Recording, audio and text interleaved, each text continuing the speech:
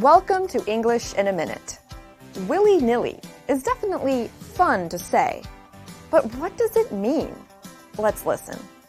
Hey, I'm going to Brazil for a conference next week. You should come along. Jonathan, I can't do something like that willy-nilly. Sure you can. The last time I traveled without planning, I ended up sleeping in a movie theater for 3 nights.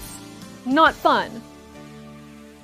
Willy-nilly comes from the writings of William Shakespeare. It is a shortened version of will-he-nil-he. Back then, nil meant the opposite of will. These days, willy-nilly describes something we do quickly and carelessly, without much thought or planning. And that's English in a Minute.